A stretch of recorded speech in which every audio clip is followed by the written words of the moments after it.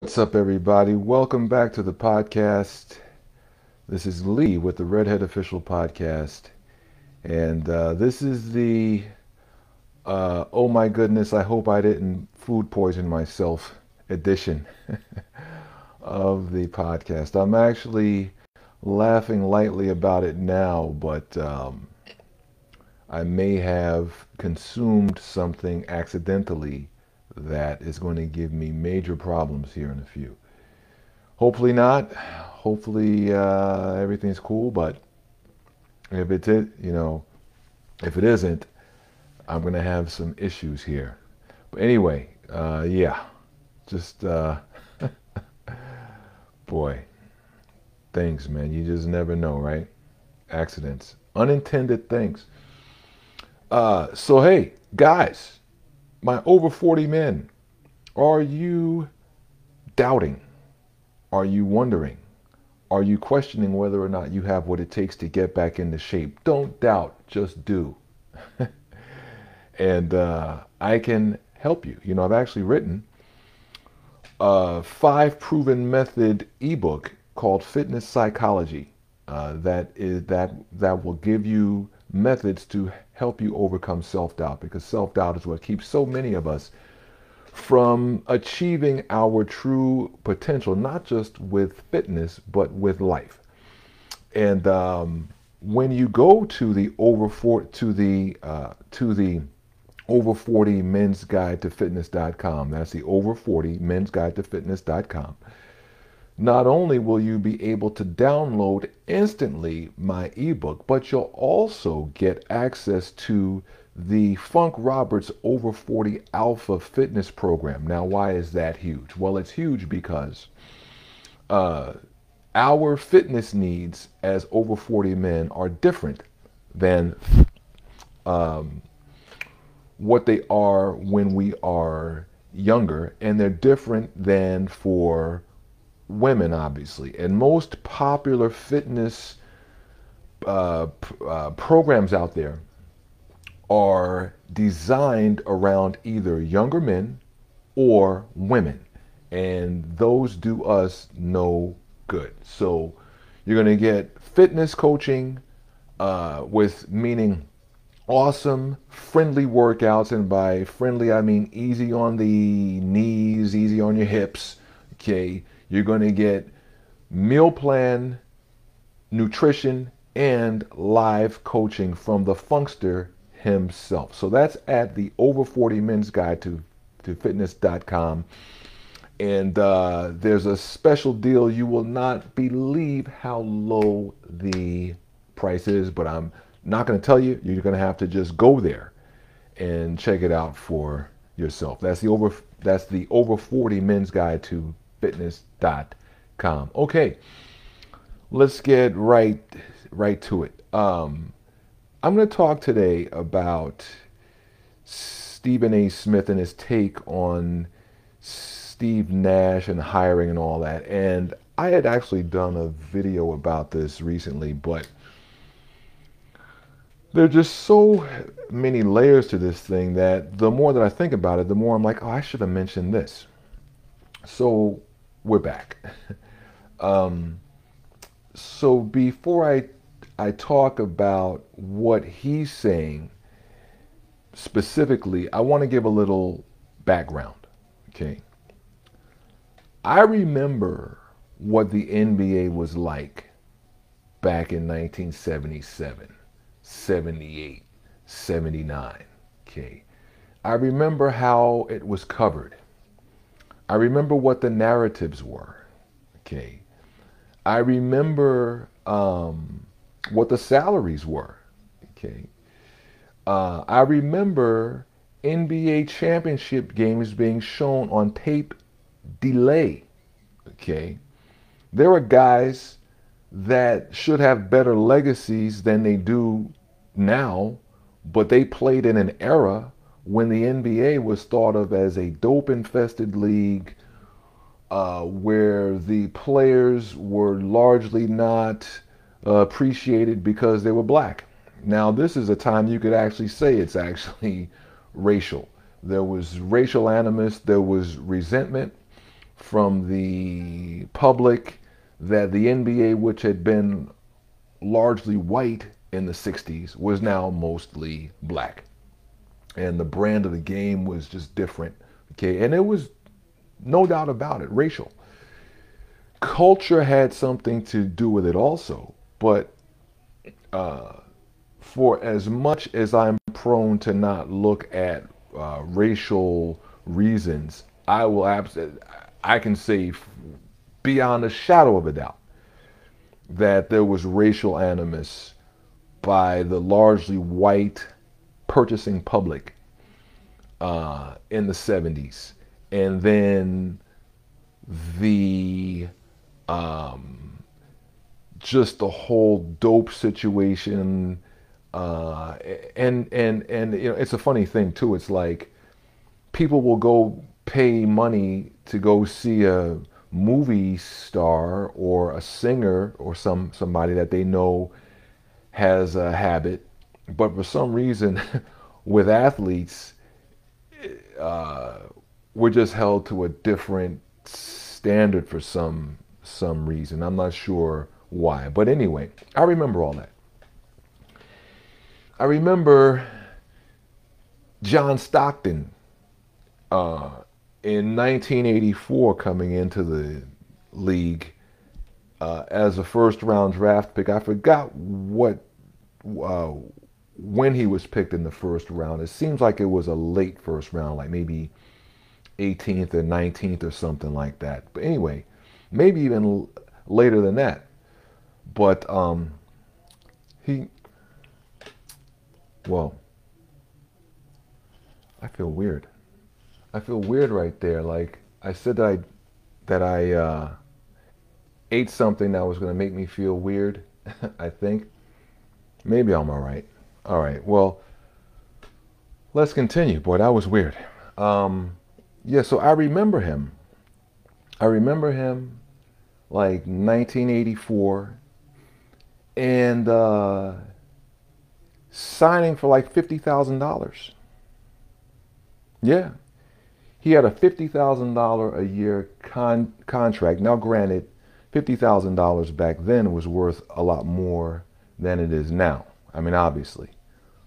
But he did not want to buy TV because he was so concerned about money. He was so concerned about whether or not he would actually remain on the roster, and so he didn't buy a TV until the Super Bowl came. You know, finally, he was like, "Hey, you know what? Really want to watch the Super Bowl. I guess I don't really want to go to a sports bar to watch it." So he actually said, "Okay, fine. I'll fork over the several $100s, right?"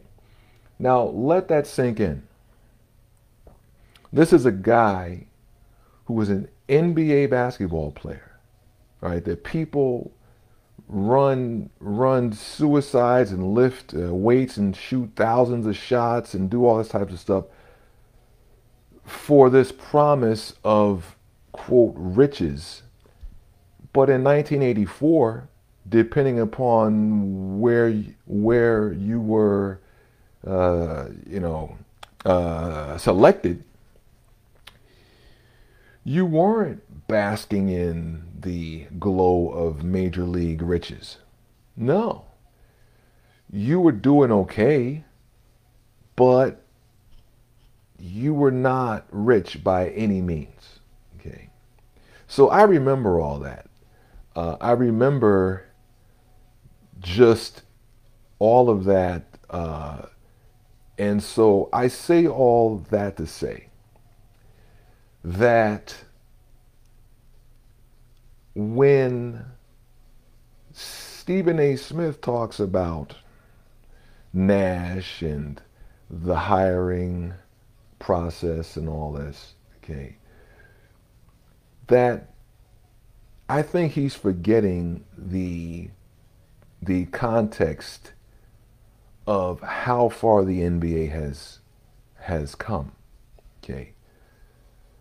Through the stewardship of David Stern, Michael Jordan, and some other guys, okay, and carefully crafted marketing, the NBA became a juggernaut, right?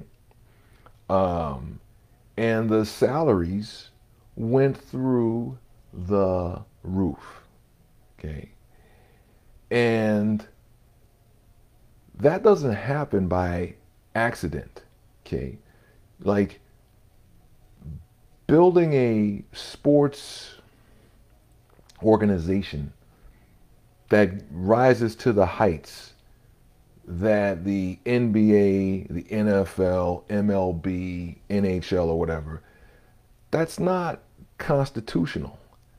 That happens by marketing. That happens by putting in the work to market properly, to identify who your target market is, and to bring value to that market, and to create stories that are compelling, that get people interested, that get people to care about the characters. Okay? So that the casual fan, and by the way, I'm not a fan of those fans, but I'm not in the business of sports. Okay? If I was, then I would be a fan, because I would understand that, okay, I can only grow so big by my hardcore fan, i.e. hockey, right? I'm going to need to have casual fans, right? Lots of them. And then I'm going to try to need to get as many of these fans all over the planet, okay? And to do that meant to reshape narratives, meant to bring people into the league that you could craft compelling stories around via sports writers, via interviews, via the games, okay? People like Magic Johnson, people like Larry Bird, okay? Like, this just doesn't happen on its own, okay? There's a reason why there are guys that were better players, you could make an argument, than Magic Johnson, that never achieved the notoriety because they were not marketed properly, because the stories around these guys were not compelling enough to your everyday fan, not to the hardcore fan, right? But to the casual fan, right? And I know I'm taking a long way here, but Nash got this job because his story is the most compelling story at the moment. And the Brooklyn Nets are trying to compete in a marketplace with the New York Knicks. That's what it is. And when Stephen A. Smith says, well, there's no centralized hiring process or whatever. Yeah, that's right. There isn't one. You know why? Because it's free enterprise. This isn't some sort of, I'm trying to think of what would be a good comparison, and I can't at the moment, but it's free enterprise. These are people that own these sports franchises that are the cream of the crop in business. They have earned, in most cases, well, I think in every case at this point, billions of dollars in one lifetime. I say that because I think for the most part, at this point, you don't have a lot of generational ownership. I haven't researched this, but just off the top of my head, I think most of the owners in the major sports leagues come from first generation money, right? Um, Jerry Jones bought the Cowboys back in 1989 for $89 million, which seems like unbelievable now, right? Yeah, but he leveraged. In fact, he didn't even leverage. I think he had to. Read about this. I think he put his own money in the deal. Like so. Okay, I think that was the deal. I think maybe he bought it for.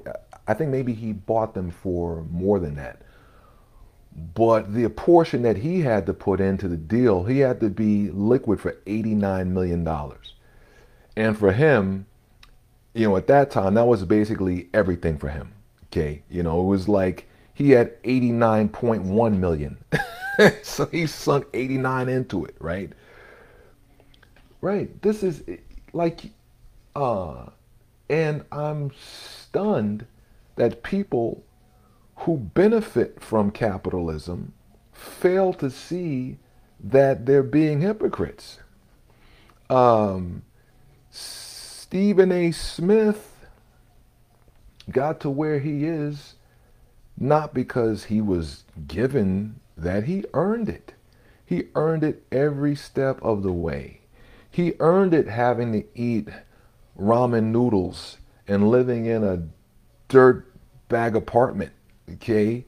He earned it having to go. I forgot where his first job was. Man, it was somewhere out of the way. I forgot now, but anywhere, he the guy earned it, and like you would think that he would recognize meritocracy and just this idea that hey, like people are not treated evenly. They're not treated equally. You're talking Steve Nash, two-time MVP, 20 years in the league, just about. Freak of a player with okay. I see he didn't mention the fact that Michael Jordan became an executive with the Washington Wizards with no previous executive experience. None. And he got a 20% stake in the team. Why? Because he's Michael Jordan. That's why. And that's the point. Right? Don't look for things to be equal. The world isn't built that way. Okay? There are those who would argue that that's like some Marxist theory. The world is not equal. When you bring the kind of profile that Michael Jordan brings to everything, you've earned that. You've earned that because you were up at 6 a.m. No, I'm sorry, 5 a.m. lifting weights at 31 years old or whatever it. No, I think he had retired the first time by that time. But whenever that actually was, these guys are getting up at 5 a.m. lifting weights.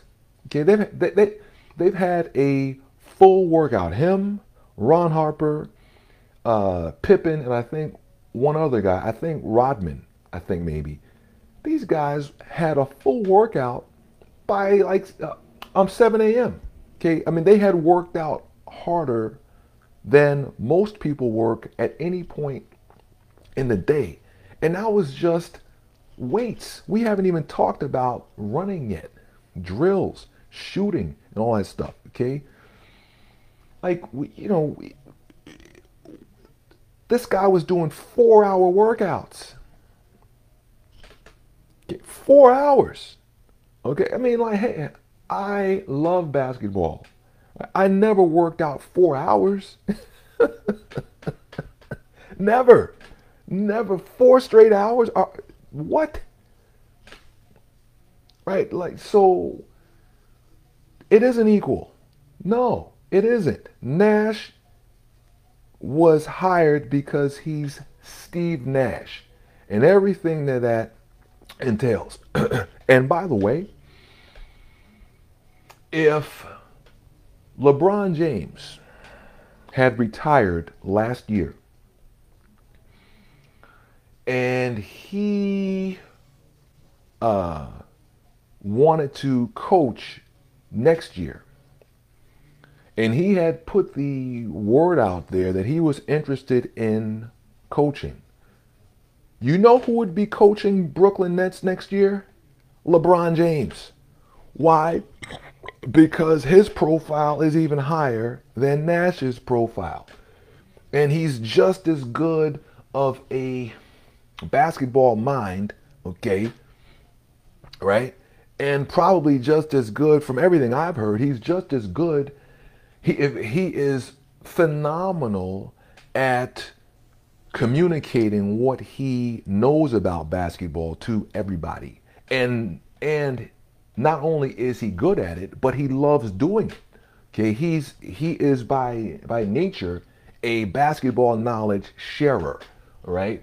So he would be coaching Brooklyn Nets next year if he was ready to do so. Okay, but guys like that come along once in a blue, and these kinds of opportunities pretty much never come along. I was thinking about this the other day. I can't think of a situation whereby there was a plum job that came open that, like, right at the right time. Like I can't even think of a time that's happened. Most of these jobs that people consider to be great got to be that way through organizational effort, and then they kind of just got there, right? San Antonio was not considered an awesome job until Tim Duncan got there.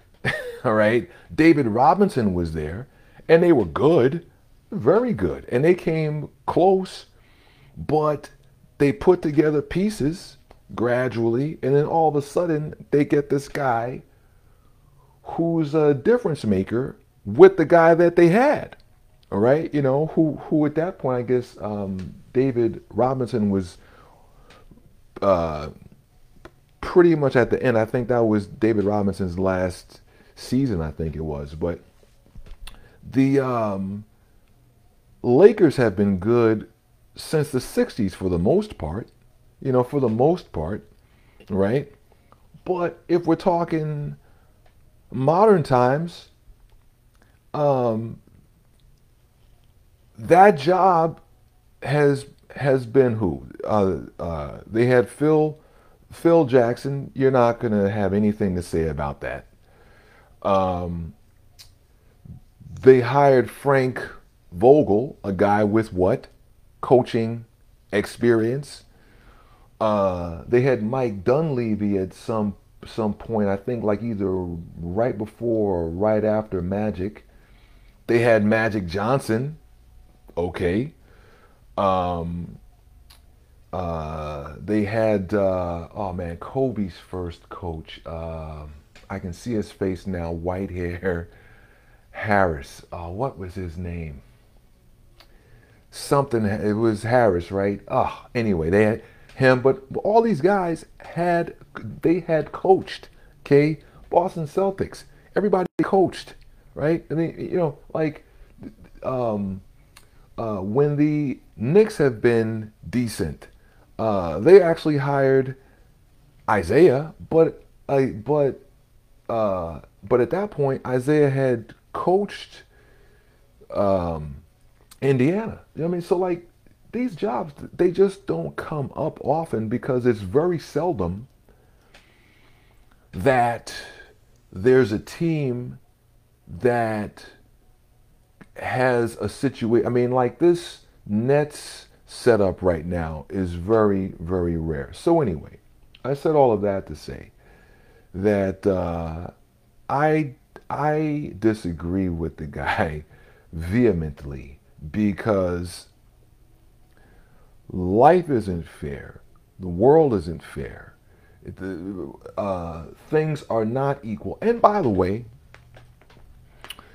and I touched on this in another video or episode, I should say.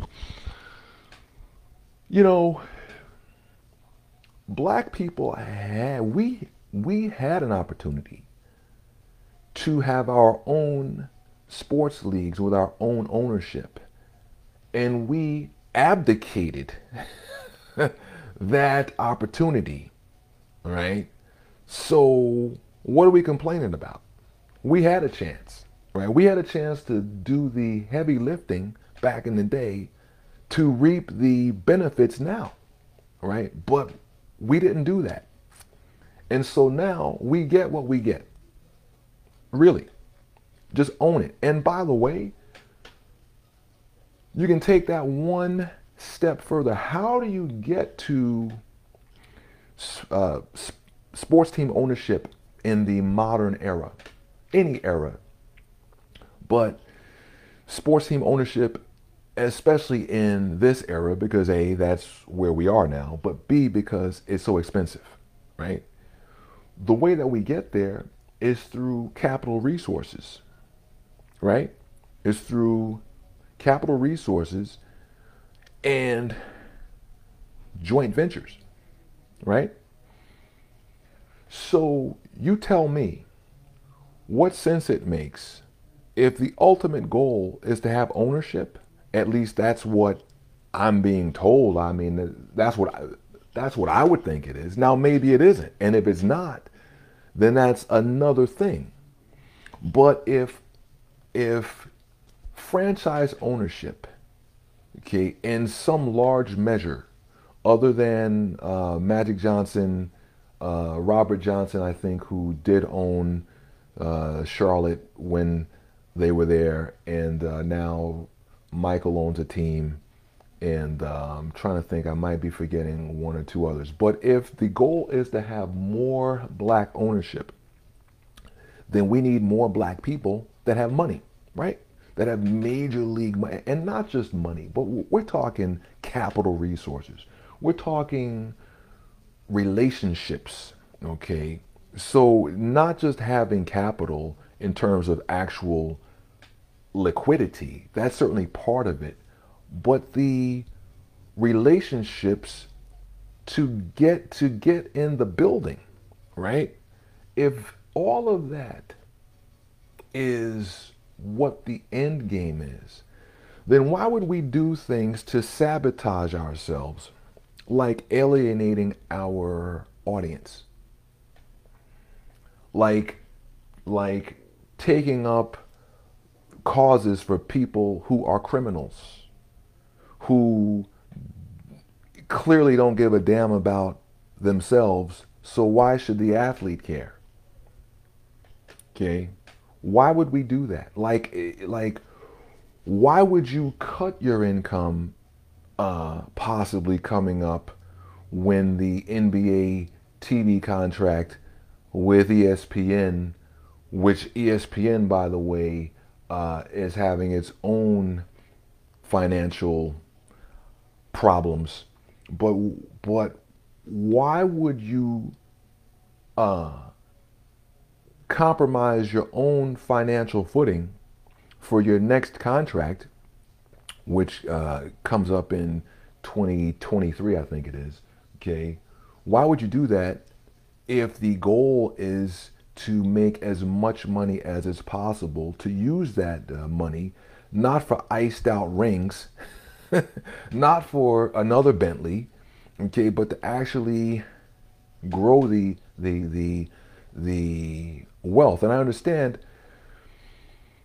in the case of the NBA, like, hey, look, if we just take basketball and football, there's only 62 teams out there anyway, right? Okay. And unless a guy's willing to sell, there's really not a lot of opportunities, right? But the idea is when those opportunities do come up, are you in a position to capitalize? So I just don't understand. It's totally counterproductive. I mean, just completely counterproductive. And like you take a look at something like this, right? Um, the way things were headed, okay. The 12th man on the bench, right, was looking at having generational money. You think about that. That the 12th guy on the bench was very shortly about to be able to make so much money that he could set himself up in business if he wanted to in a very major way. And even if not, business in the sense of an actual business, just being able to plunk $800,000 into stock, Amazon stock, or Apple stock, or Facebook stock, or Instagram. You know what I mean? Like, just you're talking so much money that, like, you really can't mess that up, right? You can only grow it if you just do just the basics. Okay, so why would people do things that are so contrary to their self-interest? And I'm going to answer that in a different episode, because I think that question, really, I think that one deserves its own episode, right? But just understand this, right? Things aren't equal, and they shouldn't be equal, right? It's not to say that there shouldn't be justice and there shouldn't be fairness in order to have meritocracy. But what I'm saying to you is that this notion that these franchise owners are under any obligation to give some sort of racial consideration is lunacy.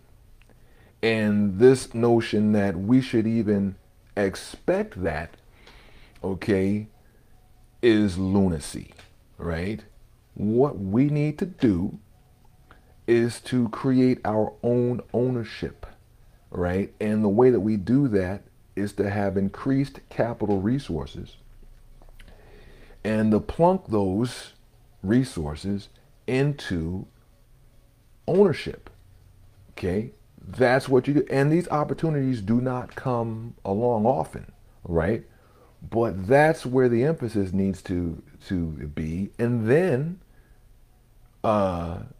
if there is an owner that happens to be black, they can hire whoever they want to hire.